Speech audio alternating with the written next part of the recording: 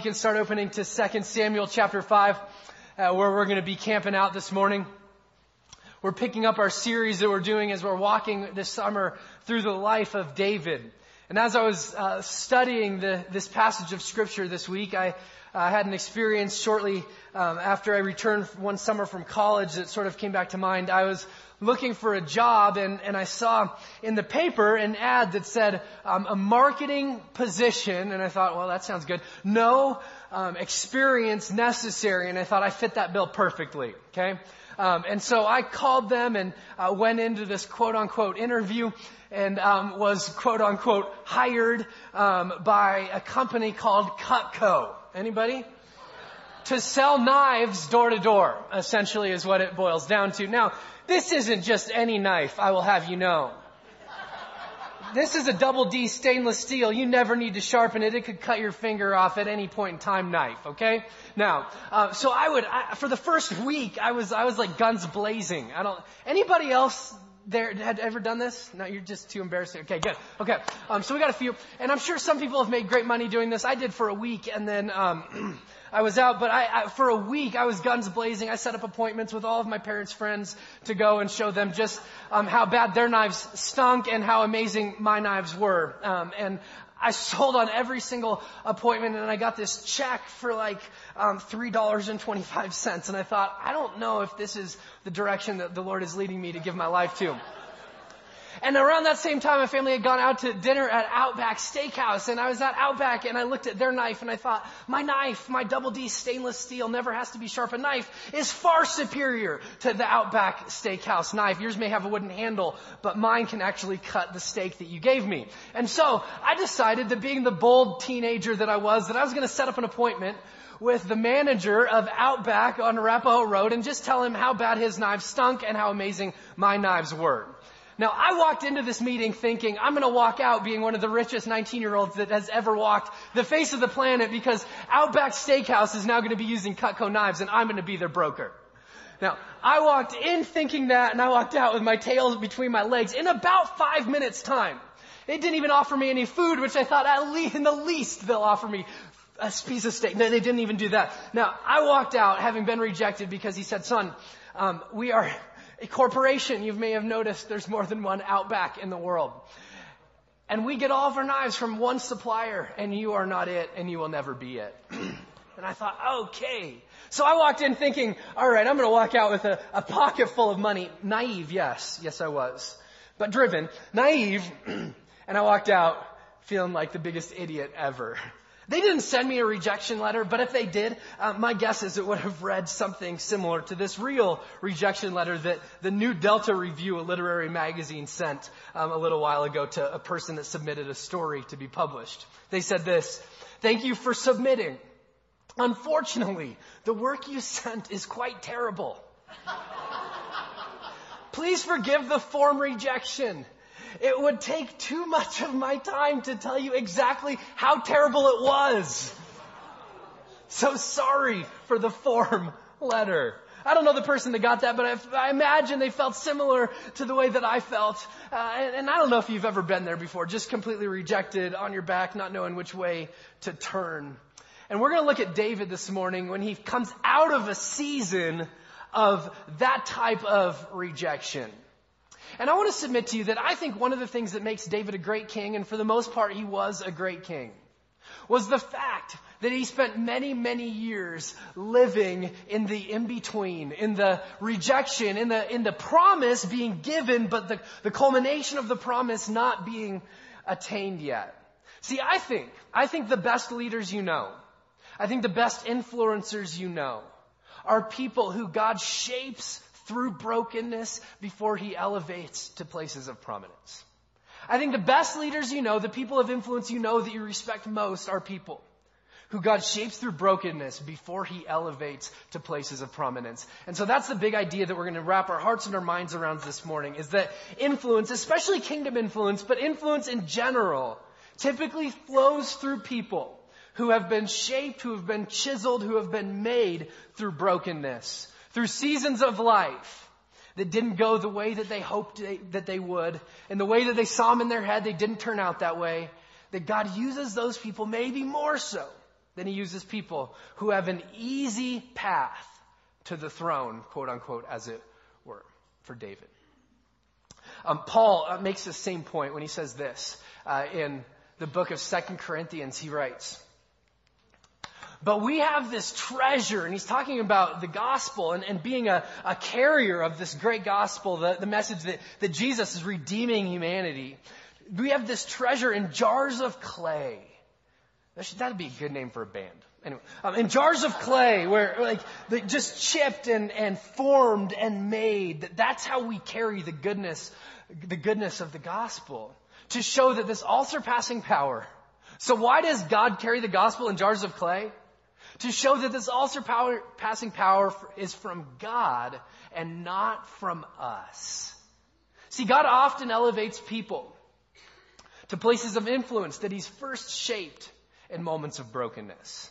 And I don't know about you, but I would much rather fast forward and skip through. If it were a scene on a DVD, I'd much rather get through those seasons of brokenness quickly and get to the elevated season of influence.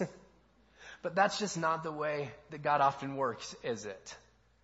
See, everybody that's lived more than 2 decades went, no, it's not. It's not.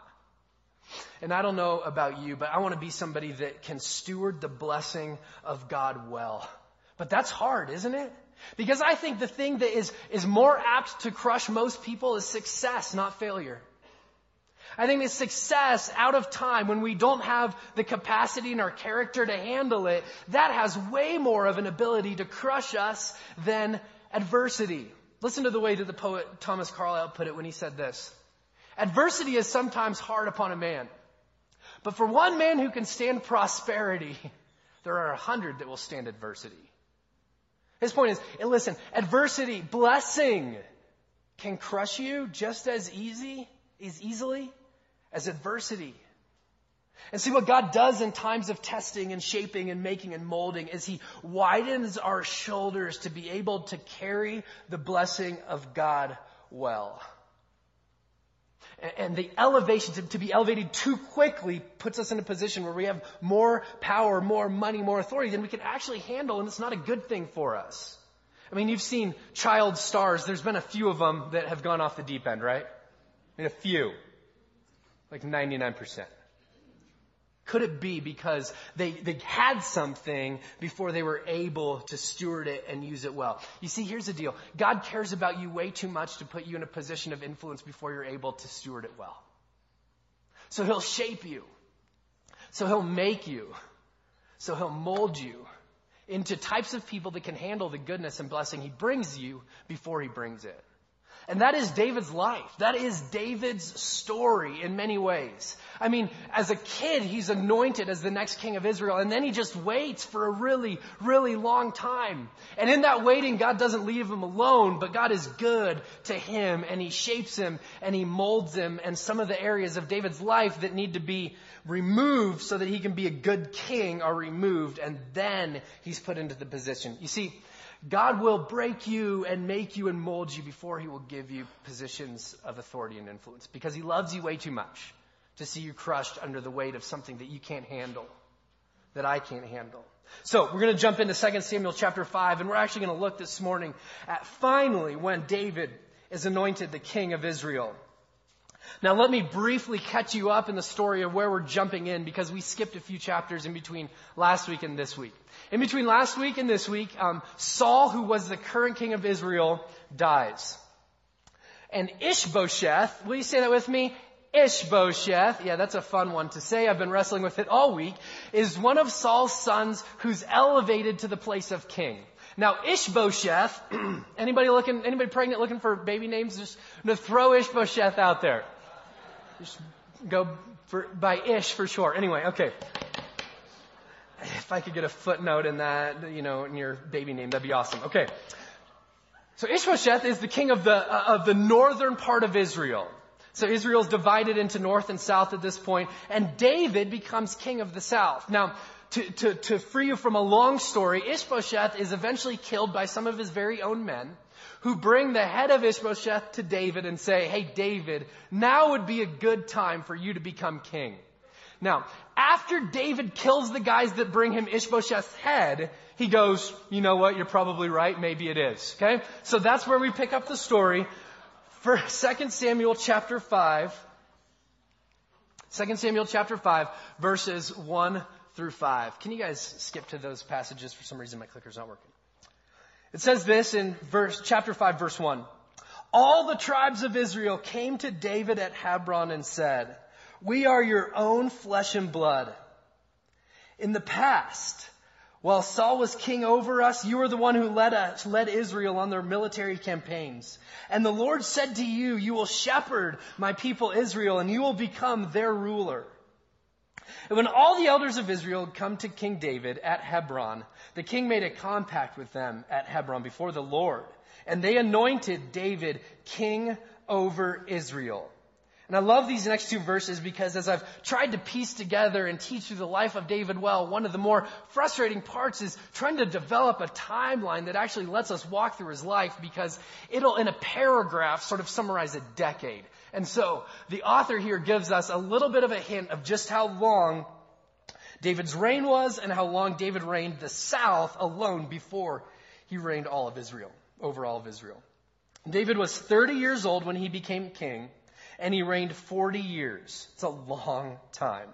In Hebron, he reigned over Judah 7 years and 6 months. So that's all included in this 40 years, as we'll see. So 7.5 years in the south alone. And in Jerusalem, he reigned over Israel and Judah 33 years. Now, let me just sort of point out big picture life of David. David is anointed king of Israel somewhere between the age of 10 and 12. Maybe 13 at latest. So Samuel, the prophet of Israel, comes to this kid, anoints him as the next king of Israel. Now, at the age of 30, he's finally the king over Hebron. And at the age of 37, he's finally the king over all of Israel. So if you do the math, it's somewhere around 25 years in between the time that David is anointed king and the time when David actually takes the throne. That's a long time. That's a lot of waiting. And why didn't God just sort of fast forward and, hey, he anoints him king and then he becomes king?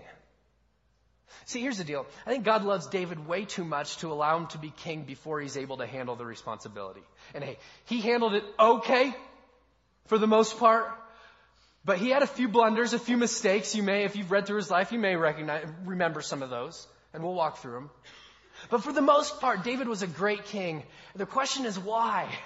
I think the answer to the question why is because David spent about 10 years on the run in the desert running from Saul. David spent years in the court of Saul.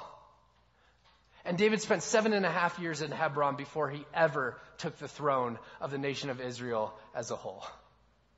And you see, here's a question I think that God asked David throughout this whole time of waiting is, will you be faithful in the in-between while I lead you to the promise?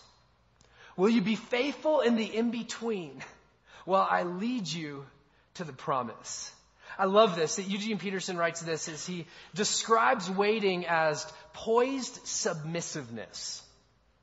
It's not doing, it's a not doing that leaves adequate space and time for God to initiate actions through others.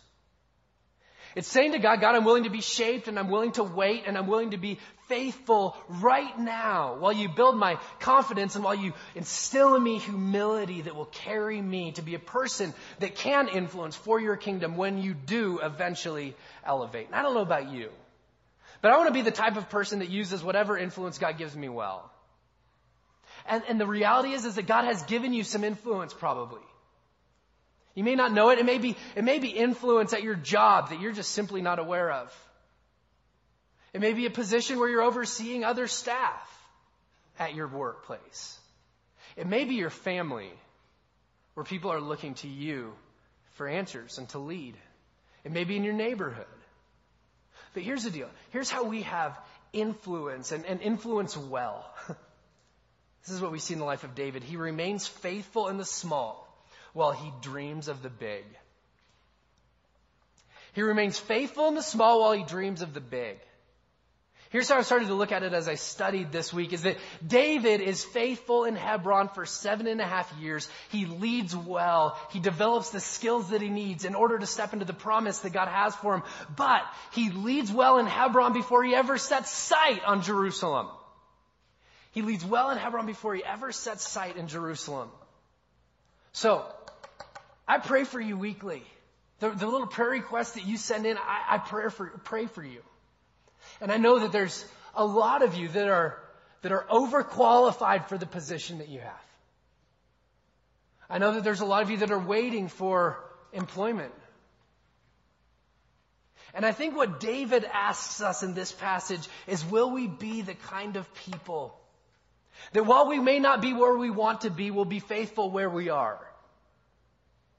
Will we be the type of people who will be faithful in the present and not lose sight of what God is eventually leading us to in the future, but right now be the type of people that are faithful wherever we are, in the painful situations and the beautiful situations? We're keeping our eyes on Him. See, David understands that he's not where he's going, but that he is exactly where God wants him to be. And so he says, I'll be faithful. I love the way that Jesus challenges us in this as well. He says this in Luke 16, verse 10. He says, whoever can be trusted with very little, whoever can be trusted with Hebron, can also be trusted with much. And whoever is dishonest with very little will also be dishonest with much. And David waits patiently, and David is shaped, and David is formed. And here's the truth of the matter, friends. Will you look up at me for just a second? God is calling you to be faithful wherever you are right now. Wherever you are. And it may not be where your destination ends. But his question to us is, will we be faithful in Hebron and trust that eventually he'll lead us to Jerusalem? That's what he does with David. And that's what he does with us. You work in a job that you hate? You're done with?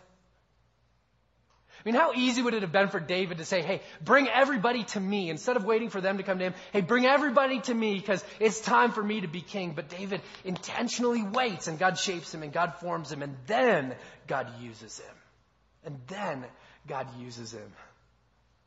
I think as a church, God's calling us to be faithful right now while we dream of what he might do in the future. It's exactly the way that David lived. And you and I are called to live in the same way. Let me point out verse 2 to you, because we sort of flew right past it. It says this: in the past, while Saul was king over us, you were the one who led Israel in their military campaigns. And the Lord said to you. So they're talking about what God spoke over the ministry and life of David. God spoke over you. You will shepherd my people Israel, and you will be their ruler. It's the first place in Scripture that we have a shepherd also become a king. And it was a complete antithesis. To be a shepherd king was very different than the way that most kings ruled and reigned in the time. I mean, you can go back and you can read 1 Samuel chapter 8, and it talks about Saul's reign. And Saul is all about taking, all about getting, all about what he's going to receive. And it's about the building of Saul's kingdom. But when they refer to David, you will shepherd my people. You're going to be the shepherd king. This is a very different kind of ruling. This is the kind of ruling that's going to say, I'm going to be for my people instead of about getting something from my people. This is the type of ruler that says, I'm going to build the kingdom before I build my name. This is the kind of person who's committed to caring for people rather than using people.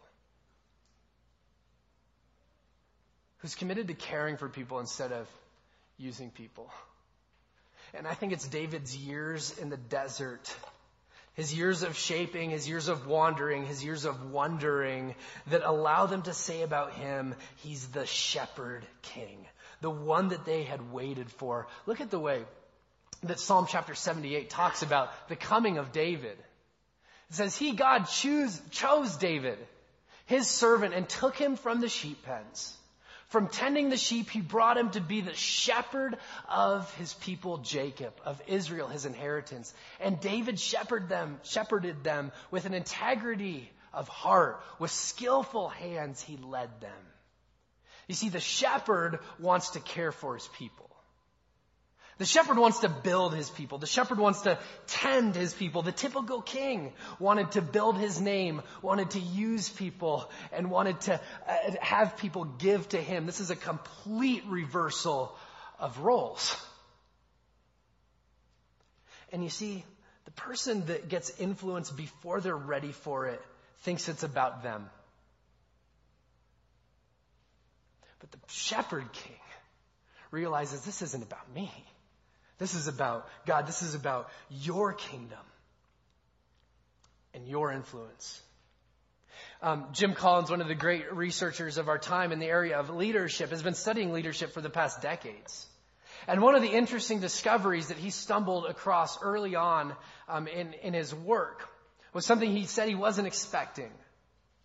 And of all the great qualities that you can think of as leaders, one of the things that he isolated about what he calls 5-star leaders, leaders who lead well, who people want to follow. One of the things he isolated that was a surprise to him was that all these 5-star leaders have one thing in common, and that's humility. They understand that this isn't about them, but that this is about the greater good of all people. See, humility, and we've talked about this before, but it isn't thinking less of yourself, it's just thinking of yourself less. And David's the shepherd king, and he says, I am for my people. And he's really a forerunner to the good shepherd that was to come. I mean, you look at these verses that talk about Jesus, where Jesus talks about himself here. He says, I'm the good shepherd.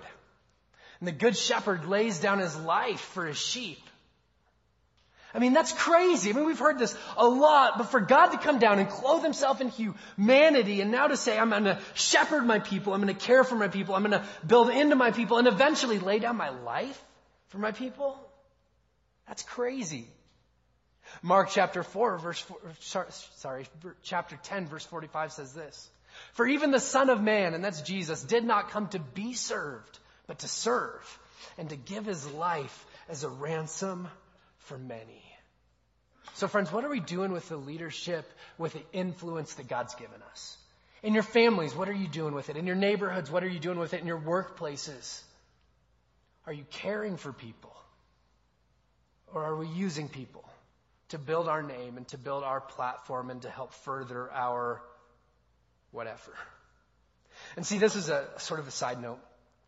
But the reason that that's so important, the little slip that's in your bulletin today, where we say, hey, we're looking for new elders, that we have 2 open spots on the elder board, that we are praying that God would raise up the right men to lead here. The reason that's so important is because we're looking for people who are willing to lay down their life for you.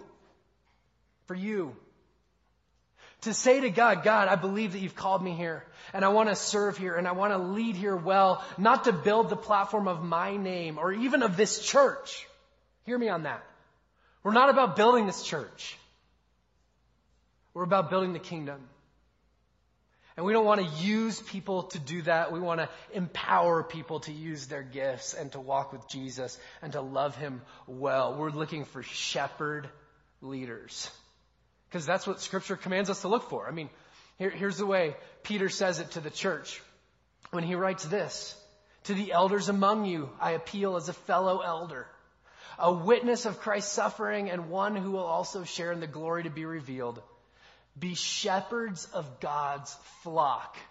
Care for them, tend to them, build them up, feed them. That is under your care, serving as overseers. Serving. Not because you must, but because you're willing as God wants you to be. Not greedy for money, but eager to serve. Not lording it over those entrusted to you, but being examples to the flock. So pray for us, please. Pray for us. Because our desire as we lead here is not to lead in a way that builds anything other than the name of Jesus. To shepherd. Well, 2 Samuel chapter 5 continues in verse 6. And the king and his men, so right after David is anointed king, the king and his men marched to Jerusalem to attack the Jebusites who lived there. Just a quick time out. The Jebusites hadn't been in a war in a really long time. Jerusalem was a walled, fortified city sort of up on top of a hill.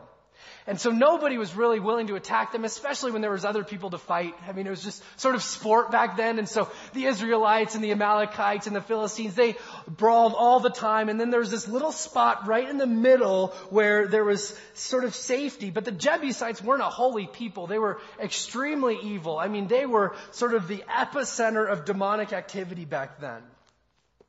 And it says, the Jebusites said to David, "You will not get in here. Even the blind and lame can ward you off." And they thought, David cannot get in here. Nevertheless, David captured the fortress of Zion, the city of David. This is the first time that Jerusalem is referred to as Zion in our scriptures. And on that day, David said, anyone who conquers the Jebusites will have to use the water shaft. That's sort of how David got in. Because it was a walled city, there was a way that water got in and out of the city. And so evidently, his men climbed up the water shaft to reach those lame and blind. So he sort of turned the metaphor on them, who are David's enemies. That is why they say the blind and the lame will not enter the palace. Now, he's not saying anything there about disabilities. I mean, you can fast forward a few chapters to chapter 9 when David welcomes Mephibosheth. Man, that's going to be a fun week. You don't want to miss that one. To have dinner at his table. What he does is he turns this analogy back on them. It says, verse 9, then David took up residence in the fortress and called it the city of David. He built up the area around it from the supporting trenches inward. I mean, this was a city of peace in many ways before David got there. It's literally what the word Jerusalem means. Jeru, city, Salem, peace. But David knows that he's anointed king of Israel, not king of the south part of Israel. Let me show you something about Jerusalem. See, here is, whoops, sorry. Will you get that back to that map? I apologize, I hit the wrong button. You can't trust me with technology. There we go. Clicker with 3 buttons is technology now. Okay, here's Hebron where David was located, where he was king of the south part of Israel. Here's Mahanaim, which is where Ishbosheth had his palace and reigned the northern part of the kingdom. And so what David does, as he's becoming king, he realizes I can't be the king of all of Israel if I'm only the king of the south part of Israel. So I can't stay where I am. And I can't go up to Mahanaim and be the king where Ishbosheth ruled, and I have to have a new place. And so what he does is he picks a place that's strategically located right in the middle of where he wants to reign and where he wants to rule. And David's desire is, hey, I don't want to be a king that oversees a nation, that rules a nation that's constantly fighting with itself. What I want to do is I want to reign over a nation that's unified so that it can fight against its actual enemies rather than itself. So what he does is he moves the center point of the kingdom to the center point of the kingdom. That's what he does. And he makes Jerusalem the place where he has his palace, the place where he reigns, and the place where he rules. Why? Why does he do that? Because people who use their influence well that God gives them bring people together. They don't tear them apart. That's what God does through David. He unifies this kingdom. Here's what David understands. If we're fighting against each other, we will never be able to fight against the real enemy. Man, don't you wish that the Bible were applicable? I mean, if we're divided amongst ourselves, we can spend a lot of time fighting against each other, and we forget that there's a world that's perishing out there. And I love South because I don't think that's really part of our DNA, but for some churches, fighting is sort of a sport. And if we can occupy ourselves and feel busy, then we're okay. And we forget that, man, there's a world that needs to see the goodness and the grace and the mercy of Jesus. And so God's going to constantly say, come on, I don't want you to be divided. I don't want you to be fighting against each other. There's a bigger, better fight to happen. This isn't the one that you need to fight here. You need to fight for unity here so that we can be unified in the way that we love the world around us. You can spend a lot of energy wasted. And so that's why Scripture is going to constantly point us back to the reality that fighting for unity is a fight worth happening. It's a fight worth engaging in. Listen to the way that Paul writes to the Corinthian church. I appeal to you, brothers, in the name of the Lord Jesus, that all of you agree with one another. That's tough, isn't it? I mean, that's going to be the laying down of some of my desires for the greater good. So that there may be no divisions among you, that you may be perfectly united in mind and thought. He picks it up again. See, it's almost as though he knows that division is going to be our natural bent. And so the Bible's going to push back against that time and time again. Don't be divided, be united. I know that's where you're drifting. Division is where you're drifting, but I want to push you back to being united. I urge you, brothers, he says in Romans 16, verse 17, to watch out for those who cause divisions and put obstacles in your way. Notice, division is equated with obstacle. It prevents you from getting where you really want to go. That are contrary to the way of teaching that you've learned. Keep away from them, for such people are not serving the Lord Christ, but their own appetites. They're out to build themselves up. See, here's the reality about unity. There's almost always opposition to it. Almost always opposition to it. Because our natural bent is to move away from it. I mean, you look at David, the opposition to his unity were the Jebusites. Well, I'll put it back on you. What's the opposition to yours? What's the opposition to unity in your families?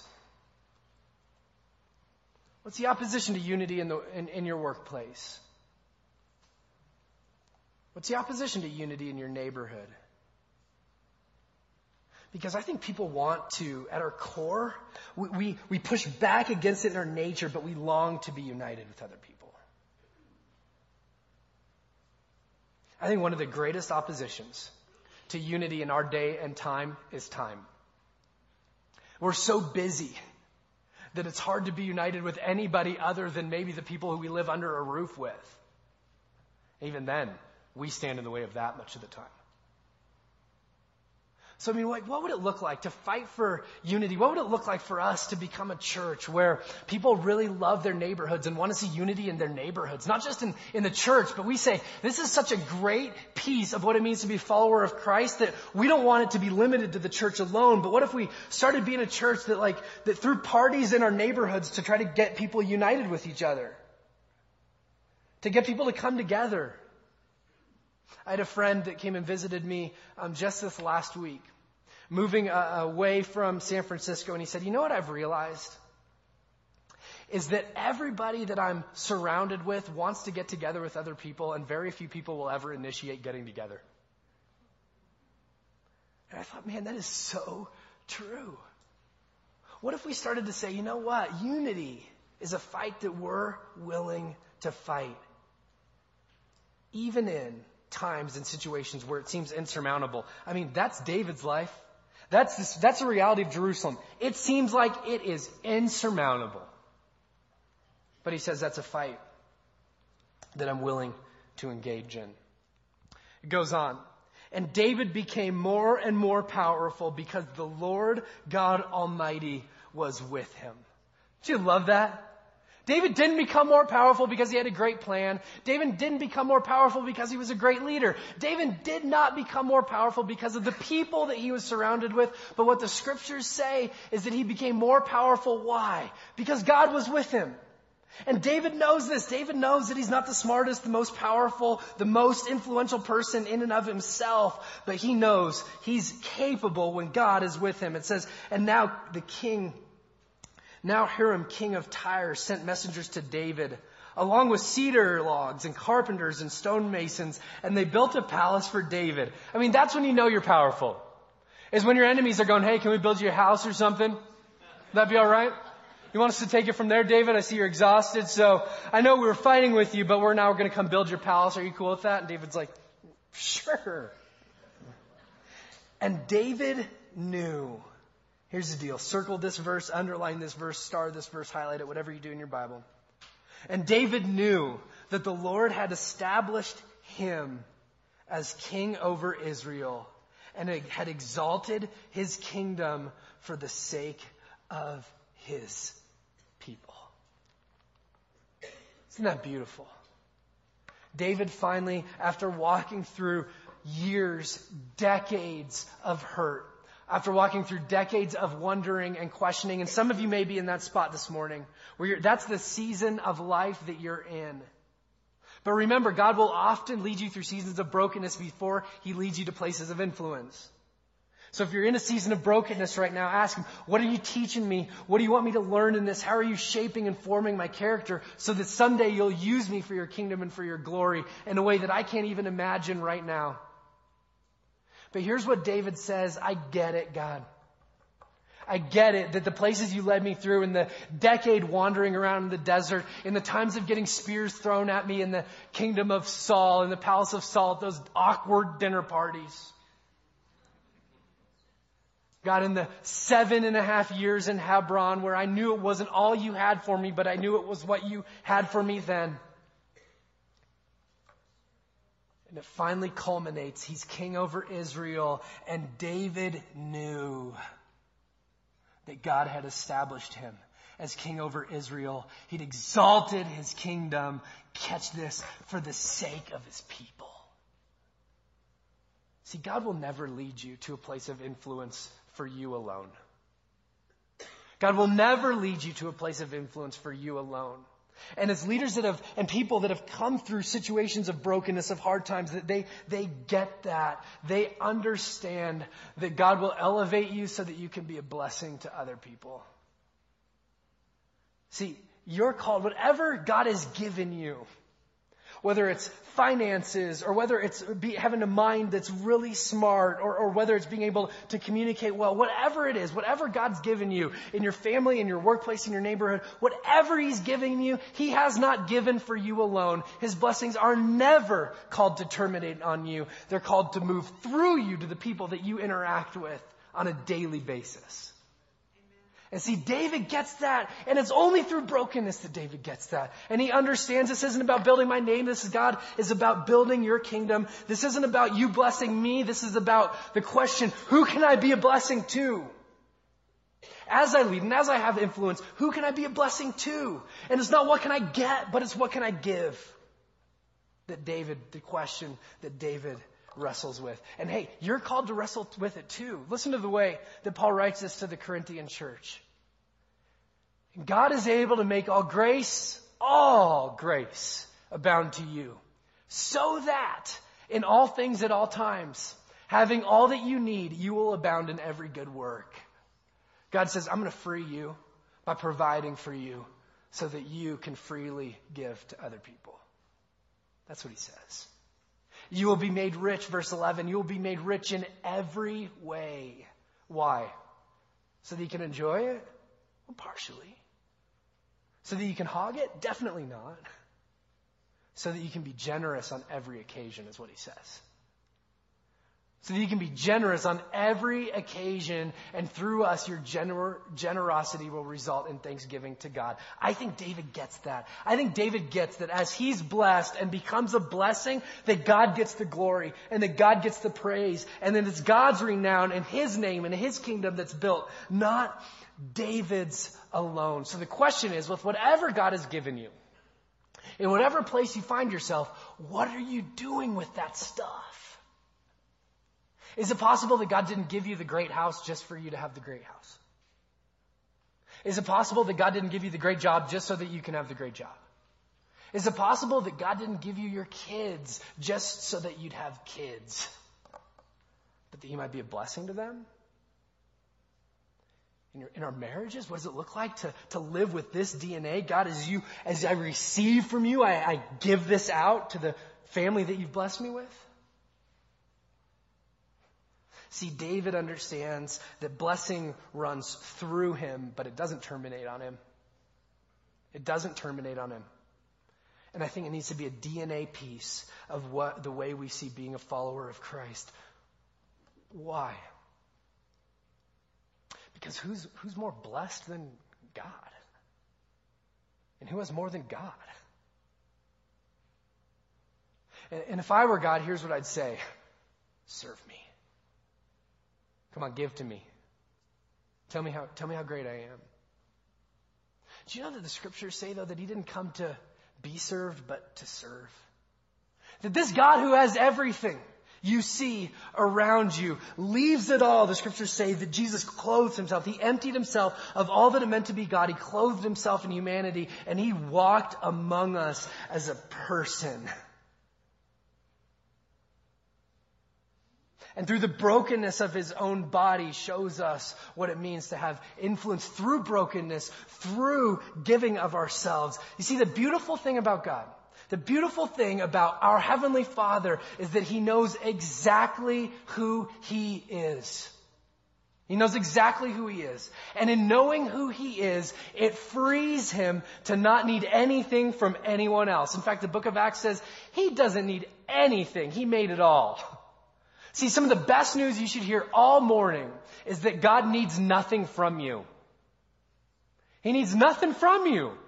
And why is that good news? It means that if he needs nothing from you, then every command that he has is so that he can give something to you rather than get something back from you. Because he needs nothing.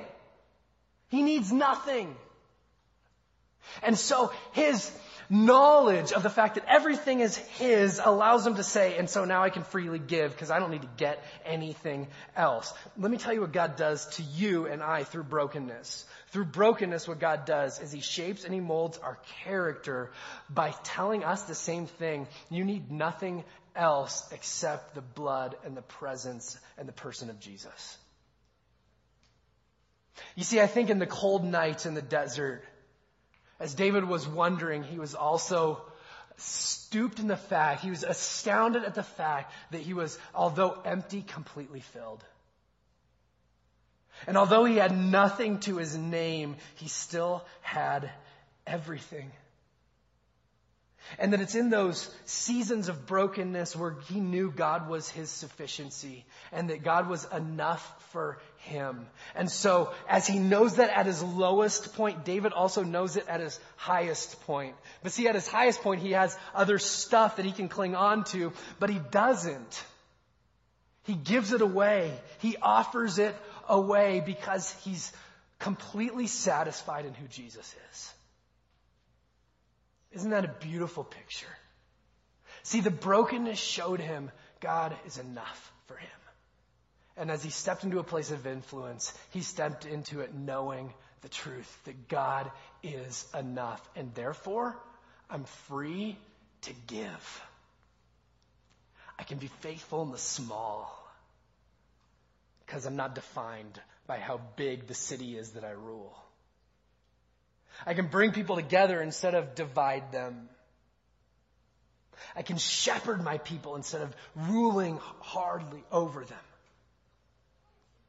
And I can be a blessing to those around me because I don't need to hog the blessing for myself because my God is sufficient for me.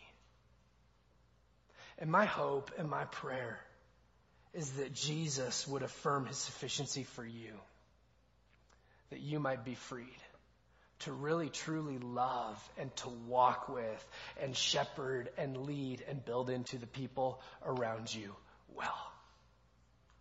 Because the world needs to see it. They need to know it. And friends, you are called to deliver the message. And I pray that wherever we have influence and whatever influence we have, it would be used to make his name great and his name more powerful and his renown more known. Would you stand with me as we close our time together today in prayer?